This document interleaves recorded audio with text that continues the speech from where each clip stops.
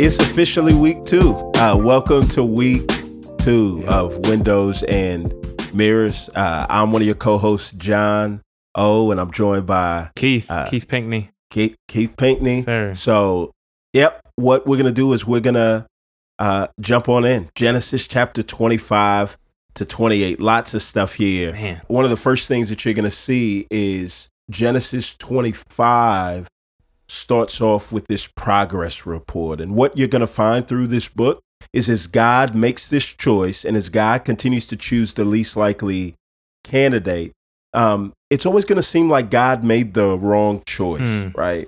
So it's going to talk about Nahor, Abraham's brother that God chose. And he had a bunch of kids. But when you get to Abraham, at the end of his life, this father of many nations who is supposed to father nation at the end of his life, he has 2 sons. Yeah. And one of them he had to send away.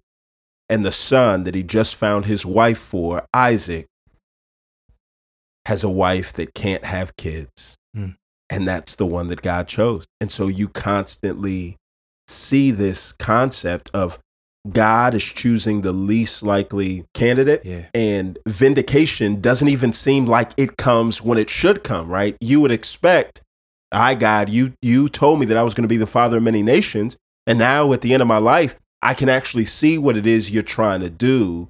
But Abraham dies here, not really seeing what God has done. Yeah. And in Genesis 25, literally, Abraham sends Ishmael away and the rest of his concubines and the rest of his family that isn't from the promised line away with gifts, right? He sends them away generously. And I think the text is trying to show us that even though they're not the promised line, Abraham still, and God is very generous to the point where Abraham sends them away and they don't receive the inheritance. So this is unparalleled in the ancient Near East, where they were part of the inheritance. So in other words, Isaac should have gotten the rest of the slaves in the family. All of that stuff. But he sends them away with gifts. And so I think God is trying to show his generosity. But to your point, John, just the reversal of human expectations, right? We expect our lives to go a certain way. We all have a plan, a goal for our lives. And it don't never go the way we think it should. God don't have the same plan. He don't work on our timeline. He doesn't have the same plans. And this plays out in the birth of Jacob and Esau, right? And so in the ancient Near East, right, and in Hebraic culture in general, the firstborn receive the inheritance, the birthright, and the blessing. Right. And so Isaac, his wife is barren. This barren woman motif comes through again in him, and he prays, right? And God gives him 2 children, Jacob and Esau. Esau is the oldest, and Jacob is the youngest. But as we know, Jacob will receive the inheritance, and God tells his wife that the older will serve the younger, right? And so God gives her this promise beforehand that I don't work according to human time clocks, human timelines, right? I do things on my own accord in a way that you'd never expect so I can get glory. Amen. Yeah. Genesis 26 too, right? There's a famine in the land. And what does God do? God comes in and God reaffirms his promise to Isaac and tells him, I will protect you. Yeah. And then Isaac finds himself in a place where he's in need of protection, just like his father. And he does exactly what his dad did, right? God can promise all day that he'll be with us. And faith is not us just sitting in a room saying, all right, God, I trust you. Faith is putting our lives in God's hands and not trying to scheme our way out of things, even when it seems like we're in these tight spots. So he finds himself in a place as well where he goes to a town. He's like, yo, I know my wife's fine. They gonna take her from me. Right. And so he comes into the town and says, all right, yo, when we get into the spot, tell him you're my sister, but somebody can't, right? He can't keep his hands off her. And somebody looks and says, wait a minute, either y'all family nasty or she ain't your sister, right? Yeah. And then what takes place is Abimelech comes and says, listen, God told me, right? So what we have here is this supernatural intervention from God to protect him. Yes. Even after all of his scheming, Amen.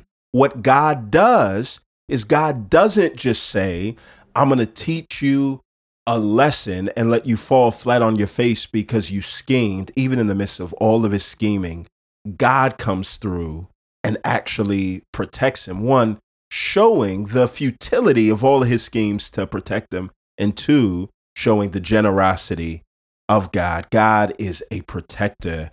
And shoot, I hate it because this is the only day that we're going to spend on Isaac. Yeah. But that's how the text is written, right?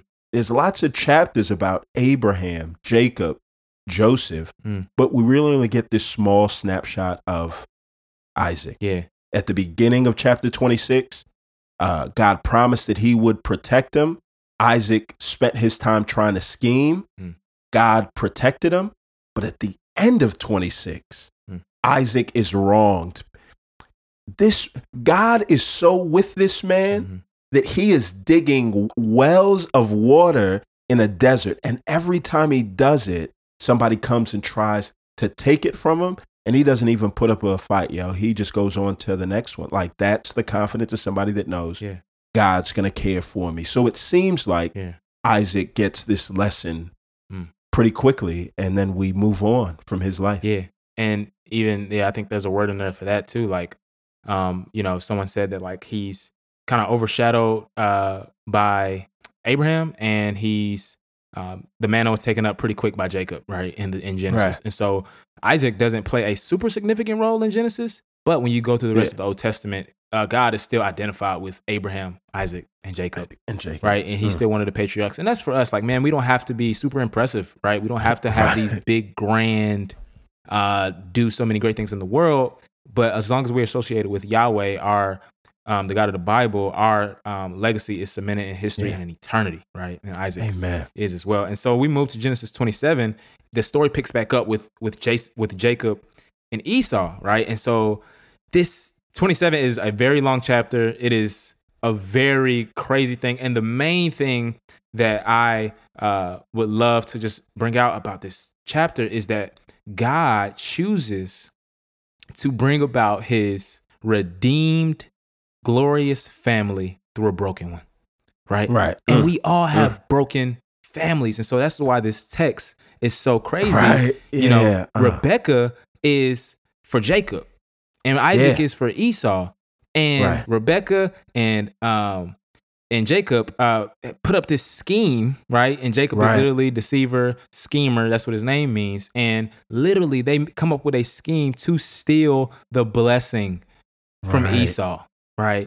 And in the ancient world, when a father, the head of the clan, Isaac is the head of the clan, when he put the blessing on one, it was irreversible, right? And so when you see in this text, Rebecca and Isaac scheme against their father. Literally, it's so funny that the text says that Isaac was blind, or couldn't see well, and he's old in age. And actually, I think the text is trying to say like it's a double entendre. Like he's literally old and can't literally see, but he literally can't see that his wife and his son are trying to scheme against him as well. Yeah. And so it's just like they're against each other, right? But God still uses this.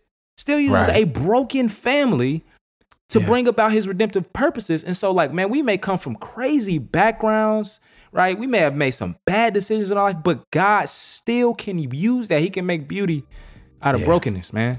Beauty out of chaos. Yeah. And that's what we're going to see over and over. It's the storyline that is repeated. It's not just a lesson for you to learn last week. It's going to be the same lesson that God continues to do this week. Y'all have a good day and be reminded, God can continue to bring beauty from brokenness. Amen.